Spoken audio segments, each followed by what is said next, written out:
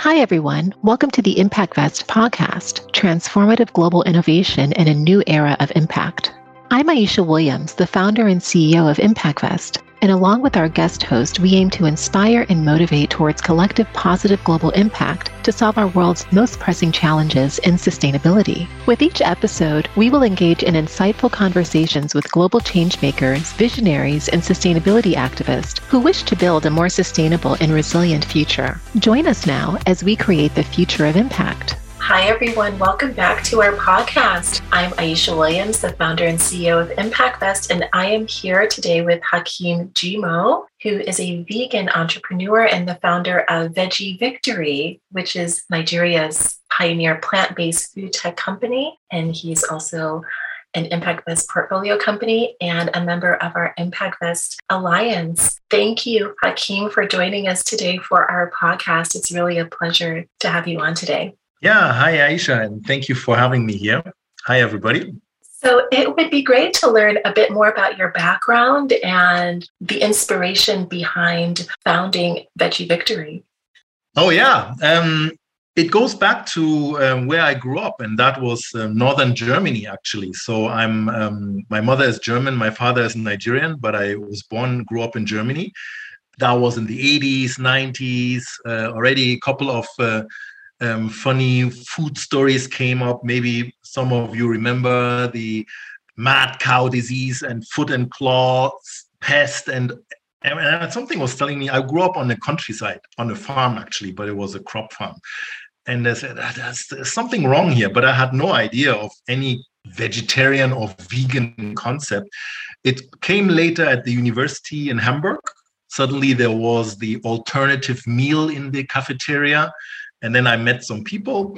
Yeah, and I carried that to West Africa, where I moved in 2000. By then, I was a vegetarian. Nobody was talking about vegan, I was still vegetarian. And then ultimately in 2013, that's almost now 10 years ago, I started with my co-founder, Veggie Victory, as a vegan restaurant, the first vegan restaurant, and technically also vegetarian restaurant. There was no vegetarian restaurant, no vegan restaurant.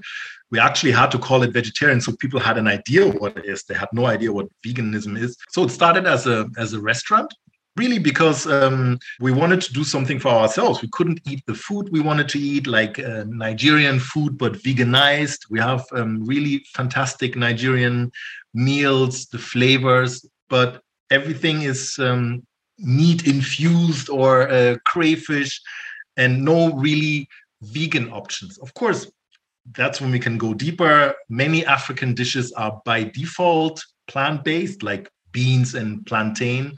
But once you go into the stews, there's always something in it. And that is what triggered it. And then Veggie Victory was born in 2013. And then we realized, we need more products here, hardly any products. And then we developed V-Chunks, and it's the first commercially based meat substitute. Yeah, and here we are. And I imagine going from launching a restaurant to products was a leap there, right? And so how did you find the transition from running a restaurant to launching V-Chunks and being able to focus on products that are meat alternatives, right? And really addressing the lack of protein, right? This protein deficiency that you speak about on the African continent, right? And so what was that transition for you? Yes, I think often in an entrepreneurial journey, you don't really know what's coming up in a few years. So Veggie Victory as a vegan restaurant, it wasn't really a business model designed to make a startup. And I pretty quickly knew restaurants to scale, that is tricky. And that was really not the intention. It was really like, we are mission driven. I want to eat the food I like, like suya. It's kind of Nigerian barbecue delicacy and so many fantastic things. But there were no options for vegan. And I said, there has to be in a city with 25 million people, in a country of 200 million and doubling in the next 20 years. There has to be somebody like me, like us, even if it's the returnees or, and then quickly we realized there are lots of people that want to eat healthier, and health is the main driver. And then the story became bigger. Then, shall we? At some point, we were thinking, should we open more restaurants? But that is one business model, quite tricky in a country with a lot of infrastructural challenges. You have to rent places and then electricity and everything. Or is there maybe a need of products? And that was decision was quite quickly, there are no products, because in the restaurant we noticed even to get a plant-based burger patty was a challenge. Sometimes we saw some products coming from abroad, but then it stopped for months, and it was not really the right products for the Nigerian way of cooking, African way, like in stews. I always say we're not really a burger land here, so we need other forms of meat substitutes. Yeah, and then that idea was born, and it took us another couple of years to develop the product, get it certified. And then it became from a restaurant business to a product company. So that was a quite big step. And at that point, I could also tell this is more than just a hobby business, the restaurant where I'm eating myself. I always said, even if I'm the only customer there, I'm fine, But with the product company, you could tell there's much more opportunities. There are investment possibilities, scaling. So, and then it eventually became a full-time job and mission. Yes, and to be able to really address the need for healthy lifestyles and plant-based lifestyles, right? That you are really making the connection between having a more plant-based diet and having a healthier lifestyle, and being able to produce the products that lead to the healthier lifestyles that we need, right, to build a more sustainable future. And how do you see V-Chunks really wanting to address this need, not only in Nigeria, but across the African continent? Do you feel like people are ready for meat alternatives in terms of their daily diets and cuisines? What do you think is needed to really make the full transition to a plant-based diet? Yes, and I think the story even gets bigger. It's from a personal need to, you see there are some other people that want to have a healthier lifestyle. A lot of things have changed in the last couple of decades. The people want to eat healthier, and then also the environmental impact, which is, I think most of us have not really understood it at this point. We're talking about solar energy, electrical vehicles, but it is actually the food that is the by far most critical component if we want to have a fighting chance saving this planet. I think I also speak to lots of people, investors. It is not yet on their radar. Impact investors, international organizations, they're just about to understand that if we continue this unhealthy planet aggressively diet, then we don't even stand a chance. It's not about saving energy or everything comes together. But if we leave out the food aspect, it's like the war is over before it has started. So coming to your question, there's a lot of awareness needed. I think we have a good chance because luckily, the health is a big part of that. People realize that their personal health, individual health is important. I think also with the COVID, everybody has understood it. And people make the connection to the food they eat. It's basic things I think everybody knows, but we're not living like that. It's a big change from an animal-based diet to a more plant-based diet. And there are a lot of steps in between. We don't need to become all vegans at once, but definitely it's about reducing animal protein, and in Africa in particular, preventing, because if this continent is exploding in terms of population, we can't just continue the same mistakes like in the developed world. So huge opportunities, and would need much more firepower, more companies, innovations, and then definitely also policy change, healthier school meals. It's a lot. I can go on for hours with that. It is often a very multi-stakeholder conversation when we're speaking about all of the changes that we need in sustainability and impact to really make the impact that is needed to build a more sustainable future, to be able to really see all of the different verticals and opportunities that are there in terms of food production, agriculture that we can make as investors, as other stakeholders, to be able to support many different entrepreneurs in this space. And you brought up policy, which I think is very interesting because you were speaking about having to certify V-chunks. And how was your experience actually working with the policymakers when you were launching V-chunks? Do you think that there needs to be more support in that space, or what would you need as an entrepreneur to be able to speak to the policymakers in terms of either launching your products faster or being able to receive the certifications quicker, right? Is there anything that you would need from the policymakers in that space that you think is needed in the plant-based space? Well, we are a startup, and we are scaling, and so it means also we have to pick our battles.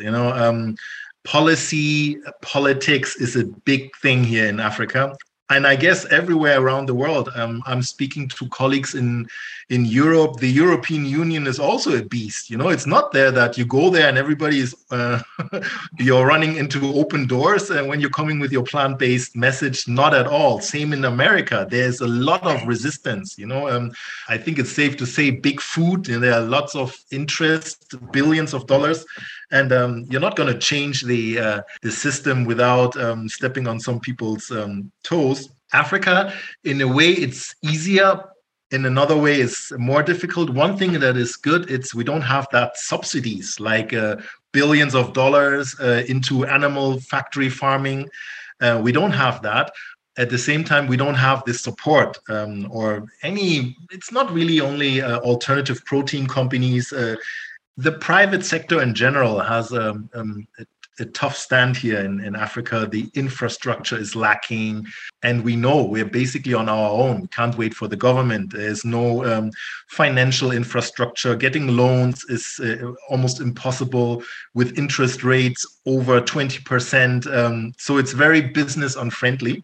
I believe that's where the chance and the future opportunities are. So we are growing in the private sector and directly with customers. So we're not waiting for any government contract where you have to lobby for years and then you waste your time. But we are directly going to the consumers because the people in Africa, they need solutions, and if you're struggling with the inadequate health infrastructure, very few hospitals, too expensive, but people have the same lifestyle diseases like anywhere else, they need solutions. So we see response there. Of course, change is always, everybody wishes it would be faster, but it's doable. So that's where we are. And then more attention is coming. There are some international organizations like ProVeg that is trying to influence the policy. That is then really going to the government and state, federal, talking to health ministers. Yeah, because it's a connected world. For example, if the World Food Program is having a mandate in Africa or in Nigeria, why can't we go there and say, okay, what about going more plant-based? And even there, you can see a lot of interest already, Yeah, let me leave it at that point. But lots of opportunities working directly with end consumers. And I think that's where the traction is. And then at some point, definitely, we have to face the government. I mean, the climate summit was just in Egypt. I think if we want to have institutional change, of course, you need to have a policy change. Right. And the policy changes are really only going to come into effect by kind of maybe pressure from the consumer side. And so kind of starting from the end consumer and the demand that comes from the consumer for plant-based products and meat alternatives will then cause changes in policy, right? And starting with the end consumer, what has been the feedback? You've had incredible traction with Veggie Victory, and what has been some of the feedback that you've looked at and has really surprised you or kind of taken you on kind of a different product path, right? Because that always happens. We launch into the market, and then the market gives us feedback that we didn't expect. And I'm curious about the end consumers and any pivots that you've had to take or any comments that they've made that you said, well, this is interesting to be able to implement it into V-Chunks as a product. Yes, I think I can really say I love working in this market. I wouldn't choose another one. It's the key market of the future. You have to see Nigeria in perspective. We are growing to 400 million people in 20 years. By the end of the century, it's projected that we are 1 billion people. So we are in the top league of populated nations. So it's not like you are in one small country. And here it's really impact, and I always say, it's great if in the Western world we are reducing animal meat, and even there it's a struggle. But the real challenge is going to be in countries like China, India, and Nigeria, because if people start eating meat, even if you reduce it in the developed world by 1%, you're not making it. Numbers are simply against you. So why I love working here in this market is people are really still curious. I came across a report from China. It said 40% of the Chinese population don't know about meat alternatives, and it's exactly the same in Africa. So it's not like you're in America and people are saying, I don't really want to eat a Beyond Meat burger. It doesn't have the same color, and the shrimps don't have the same rose color. And people here are actually really open, and they can't believe. So I always love this meeting customers, and they say, oh no, you can't tell me that this is not meat. It's meat. What meat is it? And that brings always a smile on my face. And I can see people are really looking for new ways. So it's more about bringing it out, because reaching the consumers in Africa, it's not easy. There are no distribution, very fragmented distribution channels, and the awareness thing. But I think it's very rewarding, and I actually believe that it's probably the future market of alternative proteins, because people are not yet, I sometimes say, spoiled, as in the developed world. They are probably ready to make that leapfrog from eating not much animal protein, but then jumping directly to plant-based protein, similar to telephone. So we didn't have many landlines, so we immediately jumped to mobile phones. So I think we can ultimately have a higher market share for alternative proteins than in the developed world. Yes, and I agree. I do believe that the future of alternative proteins is on the African continent, right? And because it's where we have the highest need for protein alternatives, and a real kind of need for health, really the benefits of a plant-based diet, right? And this connection between a healthier lifestyle and a plant-based lifestyle, I find very interesting, because we're not only talking about the alternative proteins industry, we're also speaking about the health industry. So have you been able to speak with any different companies in the health industry and maybe speak to them about the benefits that they see and partnering with you in terms of offering plant-based products and alternative protein products? I think we are still very at the beginning of transforming the society here. Obviously, there are lots of challenges here on the continent, and it's not only health, it's often just to even feed people, even huge organizations like I mentioned, the World Food Program, they were more for a couple of past decades more thinking about giving enough calories to people, and now it's also considering what about the right nutrients. That is also a new shift. So the food tech startups, I think we also have to see our influence at this point. Well, what should I say? It's lots of challenges. The corporates, I think people are just realizing how important it is to have a healthy populace, because you can't build a company or even a nation and then you have a mortality rate in the 50s. I tell corporates, you want to compete internationally. Germany is thinking of increasing the pension age to 70, and your people are, by that, they're dead for 20 years. What productivity increase are you considering? So there is, I can see a lot of corporates have health weeks now. The thing is, they don't know what to do. They know that healthy food is key, and of course also exercise. But then where are the parks to exercise? A lot of things come together. We have picked the diet. I think food is at the beginning of a lot of things. But there will be a tremendous shift in the next couple of years. I can see it already. 10 years ago, nobody was talking about food, and now people are realizing how important it is. And everybody here in Africa has an uncle and auntie that has blood pressure, that needs kidney dialysis, and that can wreck a family at once, because we don't have the hospitals.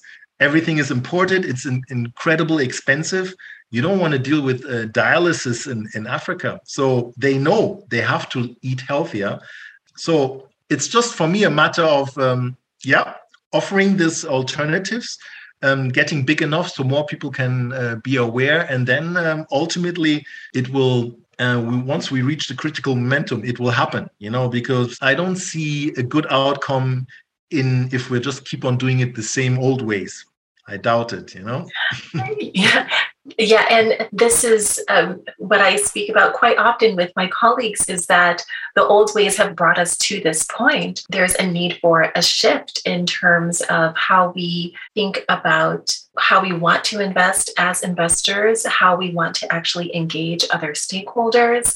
What are the important verticals to invest in? Like you were saying, Hakeem, that food is often overlooked and it forms the foundation of our lives, what we all eat each day. And these are the subjects and the verticals that are really important to speak about with policymakers, with investors, with customers, and with companies all together, because it's the only way that we can start to change the narrative of what it means to invest, not only as an impact investor, but as an investor in general. What I always hope for finance and investing is that all investors can become impact investors, because every single area has an impact on our daily lives, especially in the African continent, right? And so this is the first step here to see how interconnected all of these areas are in terms of health, in terms of food, and also for investors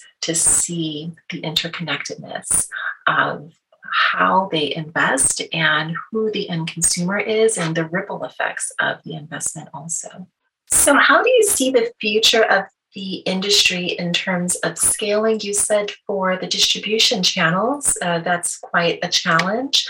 What are the ways that you feel that can become easier for you as an entrepreneur and as a company to be able to scale not only within Nigeria, but across the African continent and internationally as well? Yeah, I think it's still, the alternative protein is still a young industry globally also. Even though products or ways to do it exist for hundreds, thousands of years, it's a question of definition. But the way we're doing it now, this meat analogs that really mimic meat, it's relatively new also in the awareness. So we are dealing here with the fast-moving consumer goods industry, and there are some rules in it.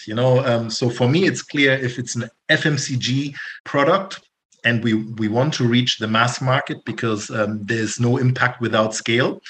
We need some certain mechanisms, and it's clear. Somebody said, if you pump enough money into marketing, you can sell anything, so definitely what that tells me is we need a bigger war chest, because if your product is going to be in every village, you need this distribution resources. So there's no way around either growing to that level that you can do it yourself. But it's investments, strategic partnerships. There are some big players. I think we have seen it in other industries already that formerly big stakeholders, let's say the fossil industry, which reminds me often of the alternative protein. Everybody knows today that fossil fuels is the past. There's no good outcome here. So we are looking at renewable energies. Same for me is the meat industry. We are probably a few decades behind that, but it's going to be the same thing. If you want to have a biodiversity, like it was discussed in Montreal, you cannot have factory farming. It's the opposite. There will be probably alliances between big dinosaurs of the past, but who have that distribution network, because it is critical if you're dealing with consumers. Yeah, and then we'll see how the investments is going. Can some alternative proteins do it themselves, or do they need to align? It really depends also on the market. Yeah, I mean, it's not in that aspect, it's not rocket science, because there are known ways how to reach the consumers. Yes, and it really just takes time. I think often in the impact industry, it takes the conversations like we're having today to be able to understand all different aspects and facets of the challenge we're facing and the time horizon. And this is why it's so important to be able to speak about the multi-stakeholder initiatives that we have to create to be able to have the conversations to accelerate the progress in the industry, right? Because if one side of the industry is very much focused, like you said, on maybe maintaining factory farming, and then we want to really have a type of acceleration in alternative protein, it's going to be quite difficult. And then if the health industry is connected to this acceleration, it's even more difficult, right? And so it really takes all of these stakeholders being able to work together to have the conversations to really amplify the message. And this is what we're so excited to focus on in our ImpactVest Alliance here, that we have the CEO Roundtable on the 18th of January. And we'll be speaking about all of these different subjects. It's very important for me to be able to have the conversations so that investors can really understand what it actually takes to be a sustainability and impact investor. It really involves knowing all of the different facets of the conversation and understanding the challenge and how complex the challenge we're speaking about, right? But we're here, right? We're able to really see the future of alternative proteins, and we're able to see the pathway towards building a sustainable future, right? And it kind of just takes the conversations to get there. It was really a pleasure to have you on the podcast today, Hakeem, and I hope, and I am visiting Lagos, that I can eat some V chunks and be able to eat in your restaurant also, if you still have it open. And it would really be a pleasure. And I wish you a very Merry holiday. Yes, thank you. Really enjoyed this conversation. It's very important. It's part of the process, letting more people know about it. And we'll get there, definitely. Well, thank you very much, Hakeem. Thank you, everyone, for listening to the ImpactVest podcast, Transformative Global Innovation in a New Era of Impact. Join us next week for another episode and become part of our ImpactVest newsletter community, where you will receive all of the latest updates about our work in this new era of innovative impact finance. See you next week as we create the future of finance at ImpactVest.